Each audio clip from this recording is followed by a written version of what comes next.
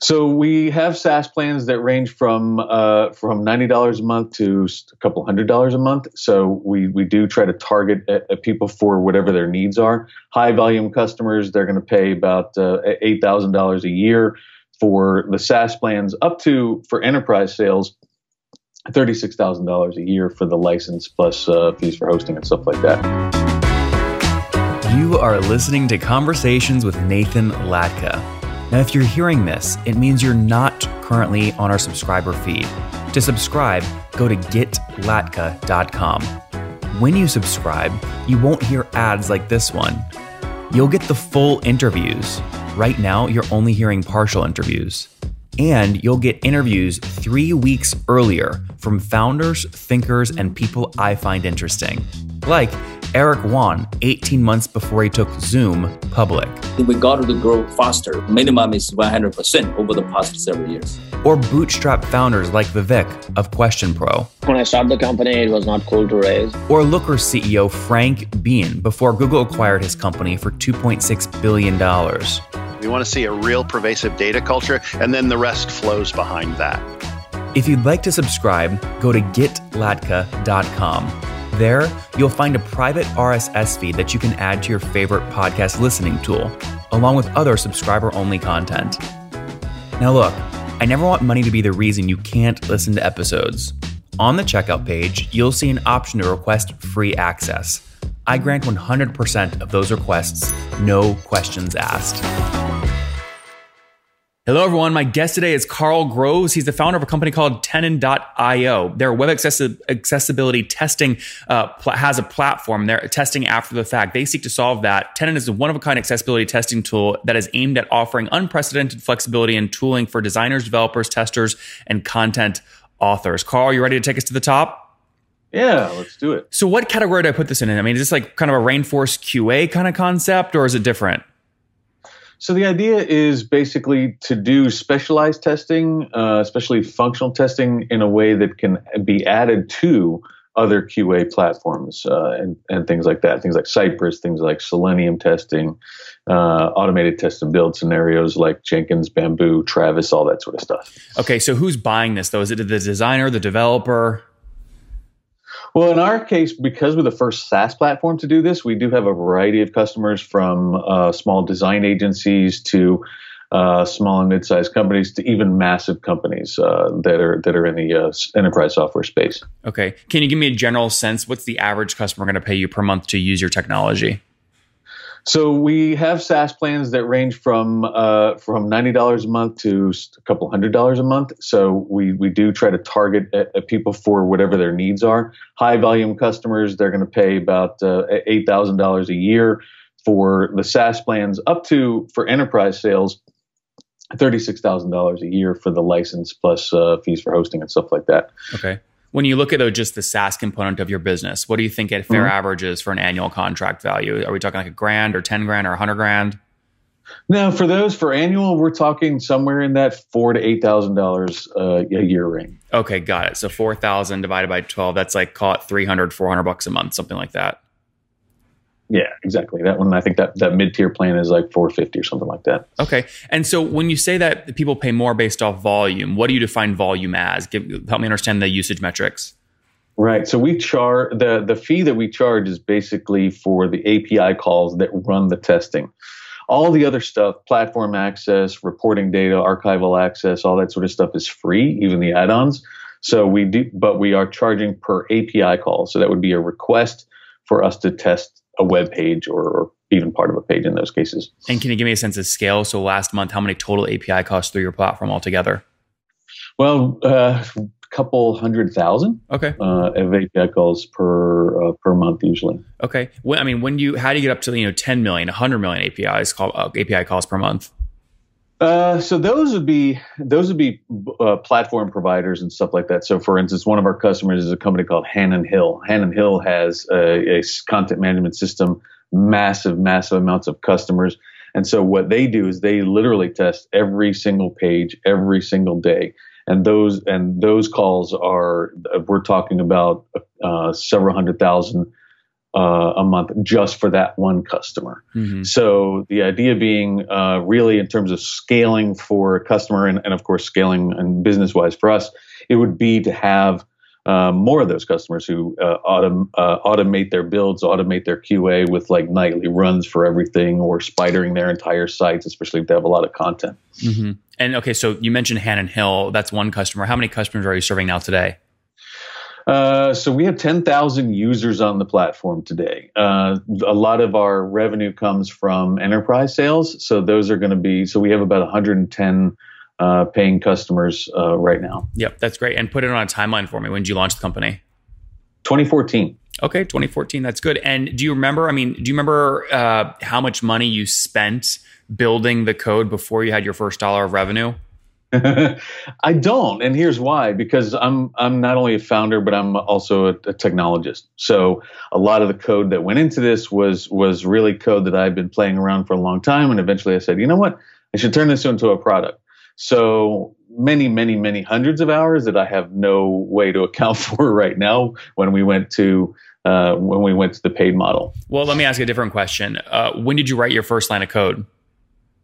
That would be 2012 or so. Okay, and when did you have your first dollar of revenue? 2014. Okay, so about 2 years. Yeah. 2 years of kind of tinkering, coding, developing. Yeah. Now today, have you bootstrapped the company, or did you decide to raise capital? 100% bootstrapped. Every single piece of money that we make goes right back in, and we're a cash positive business. That's great. What's the team size look like today? How many people? 14 folks. People. That's good. How many engineers? About 5. 5. Okay, and what are the rest? So we also offer services around the product. So it's almost like one of the things that we end up seeing is customers say, your tool found a whole bunch of problems. We don't know how to fix them. And so we have services around consulting, training, and even development services for those customers who need that help. Okay. If you looked at, though, just last month on a pure SaaS basis, how much revenue would you attribute to just your SaaS business model last month? Probably, we're almost at a 50-50 split. It depends on it, especially with the SaaS kind of stuff. The SaaS is not as revenue generating as the enterprise sales are. So I would say all in, we're probably about 50-50, maybe a little bit closer to 60 on the product side. Okay. And was total last month something around $30,000? So about 15 grand, and that was maybe SaaS and the other 15 services? Well, total was a lot more than that.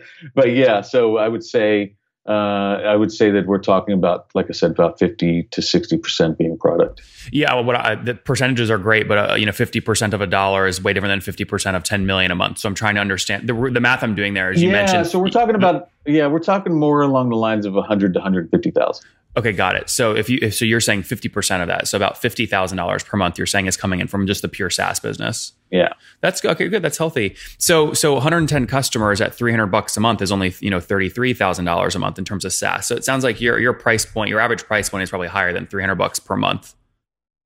Yes, absolutely. Because, like I said, because of some of the higher purchases, the higher usage purchases, the balance actually ends up going towards those higher price points for the specific plan. So just to be clear, if your last month you're talking 100 grand in revenue, and you said 50-50 split between SaaS and professional services, that would mean you've got, again, 110 customers paying more like an average of $500 a month for $55,000 a month in SaaS revenue. Does that sound better? Yeah, that's good. Where are you getting these customers from? So a lot of it is word of mouth. A large amount of it is word of mouth at this point. For years before I founded the company, I was a recognized thought leader in the field. So a lot of that comes from reputation, not just for me, but also that initial attention to the product because of my reputation helped sort of push that snowball down. How'd you build that reputation, though? Was it inside another company, or how'd you do it? Blogging and speaking appearances, really. So I've put out a couple hundred blog posts on the topic. I've spoken on about 4 continents on the topic. What's like your keynote title? If I see you speaking at a conference, what's your keynote likely to be called? Everything We Know, which is a breakdown of a lot of the data that we've gathered through, at this point, millions of API calls and the assessment of that data. I break that down to show what the common problems are that people have, that people commit and the patterns that we see based on certain platforms and things like that. Okay. And how'd you get your first customer? Do you remember? My first, well, we went into a private beta phase where we had just a handful of people using it. We went into there was an open beta phase. We let anybody play with it. And then there's a large conference in our industry called CSUN. California State University Northridge has a conference on disabilities. And we went live the day, the first day that conference opened back in 2015. That's when we went live for paying customers, and literally started having signups as soon as the mailing list. Spell the name of that conference. CSUN. SECSUN. No, it's CSUN. CSUN. California State. As you guys know, I'm always testing new digital products, like our online magazine, which we also ship out. And by far the toughest part about selling this magazine is my email inbox after we announce a new issue. It's always full of people asking for VAT tax options and can we pay via PayPal and all that. Now, if I had known about FastSpring, these issues would have been solved because FastSpring enables me to brand my checkout page, handle VAT taxes at scale, add PayPal checkout options, and everything all in one unique platform. Now, thankfully, I found FastSpring. We're working together today. If you'd like to use them as well, check them out at fastspring.com/top. Again, that's fastspring.com/top to learn why companies like Adobe sell their digital products using FastSpring. So CSUN conference, you spoke there, you went live. So how did you convert audience members to like get on your list and actually convert into paid plans? Well, the cool thing about that is because during that beta period that we had a large mailing list get built up ahead of time. How large? So we had about 1,000 people on the mailing list before we even had the open beta. So we had a large mailing list built up ahead of time. We did have a free demo page, which is a single page thing. You go there, you demo the product, you see whether it does what it's supposed to do. And then from there, we had a mailing list sign up. Just said, hey, sign up for our mailing list if you like what you saw. And so in advance of the conference, then we put out a big blast. I have several thousand Twitter followers. So we had my Twitter feed was filled with the announcements, all that sort of stuff. The mailing list went out, and we just had started paying SaaS customers right there within an hour of the announcement. And do these folks stick? What's your churn over the past 12 months? Churn's been kind of high because of we've made a shift to the pricing model. We had a very, very tiny plan that has been sunsetted. So a lot of those people churned out. How much was that tiny plan? $9 a month. Okay. We called it the micro plan. Those people churned out when we raised all the prices. So churn was pretty bad over the last 12 months. However, a vast majority of those early customers are still with us today. Yeah, well, but Carl, just to be clear, so your logo churn might have been bad because you were churning low-priced logos, but your revenue churn should have been hopefully healthier, right? What was your revenue churn over the past 12 months? I don't have that number ahead of me, but you're exactly right. With the change of the pricing, we didn't actually lose any money. Yeah. Well, so do you know can you say maybe churn is definitely less than X? What do you think it's definitely better than? I just had no idea of that. Isn't that like a critical metric in SaaS? I mean, you have to know that number or at least a range. Yeah, it is. I mean, we pay more attention to overall revenue and lifetime value and stuff like that instead of the. Okay. What do you put lifetime value at then? Look. Hold on. And tell me how you calculate. It sounds like you're looking at something. I'd love to learn how you calculate this. I'm just getting it from Stripe. Okay. So the Stripe data has been really great for us. The Stripe data is immensely useful. We've been with them for a long time. That's great. Have you used any of their debt products? I know they're trying to get into Stripe credit card and Stripe merchant advances and. Yeah, we did that. We did do a Stripe Advance, and that was extremely convenient for us. We did a Stripe Advance because I wanted to pay down some credit card debt, and the rate that they gave was way better than the credit card. What was the rate? So how much did you take from them, and what it cost you? I took 15, and I paid it off so long ago I don't remember what it was. You took $15,000? Yeah. Yep. took that, just transfer. And what's convenient about it is it just comes out of the money that they would otherwise be sending you. So, Yep. So what do you think lifetime value is at? that is not, I'm having a hard time finding that. That's okay.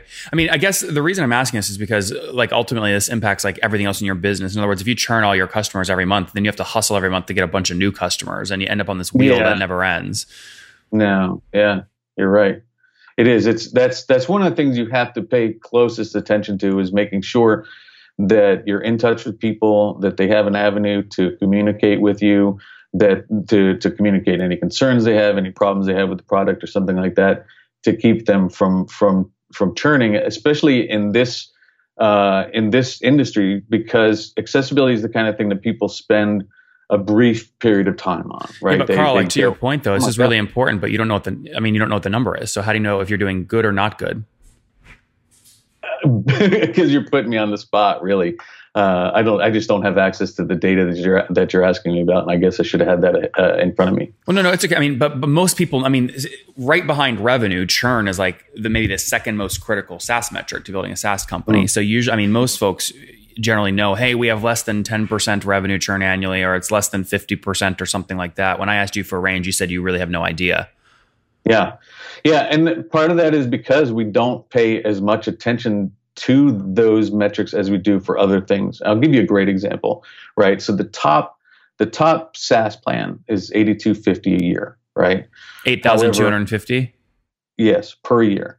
However, the starting point for our enterprise sales is $36,000. So obviously winning those deals, getting that money in the door is going to be a lot more critical for us than selling SaaS stuff. The SaaS is obviously a focus. We're the very first SaaS company to do what we do, but money-wise, one sale of an enterprise install is far more money. Yeah, but not maybe in the short term. But you have to go make those one-time. You have to go make those one-time sales every single month. The churn stuff, the SaaS stuff should stick. That's the point of a SaaS business model. Revenue compounds over time. Yes, and as a matter of fact, every single one of our enterprise customers are still with us. Some of them have been with us since 2015. Okay, I mean, so that's a good back of the napkin metric in terms of churn, right? Now, do you have any salespeople? Yes, we have 2 salespeople. Quota carrying? Yes. Okay. So when you look at, I mean, do you have payback data? In other words, if you're going to go sign up a customer at $500 a month, do you know what it costs you to get that customer fully weighted? No. Okay. No. Okay. I mean, do you have a typical salesperson kind of comp plan where there's kind of 30-40% commission plus some base? Yes. Okay. Yeah. Okay. So your biggest cost, you would say, is a salesperson commission. You're not doing a lot of paid ads or Facebook ads or travel or stuff? We do highly, highly targeted ads on LinkedIn. That's usually, and then a lot of the other stuff is cold outreach. We do have we do have a sales assistant who does cold outreach, tries to bring in some interest from people who we've identified as key targets. What are we talking about per month? Are you talking like 5,000 in paid spend a month, 10,000 in paid spend a month? Right now we're talking about 2,000. Okay, good. Okay, so fairly small, 2% of your total revenue.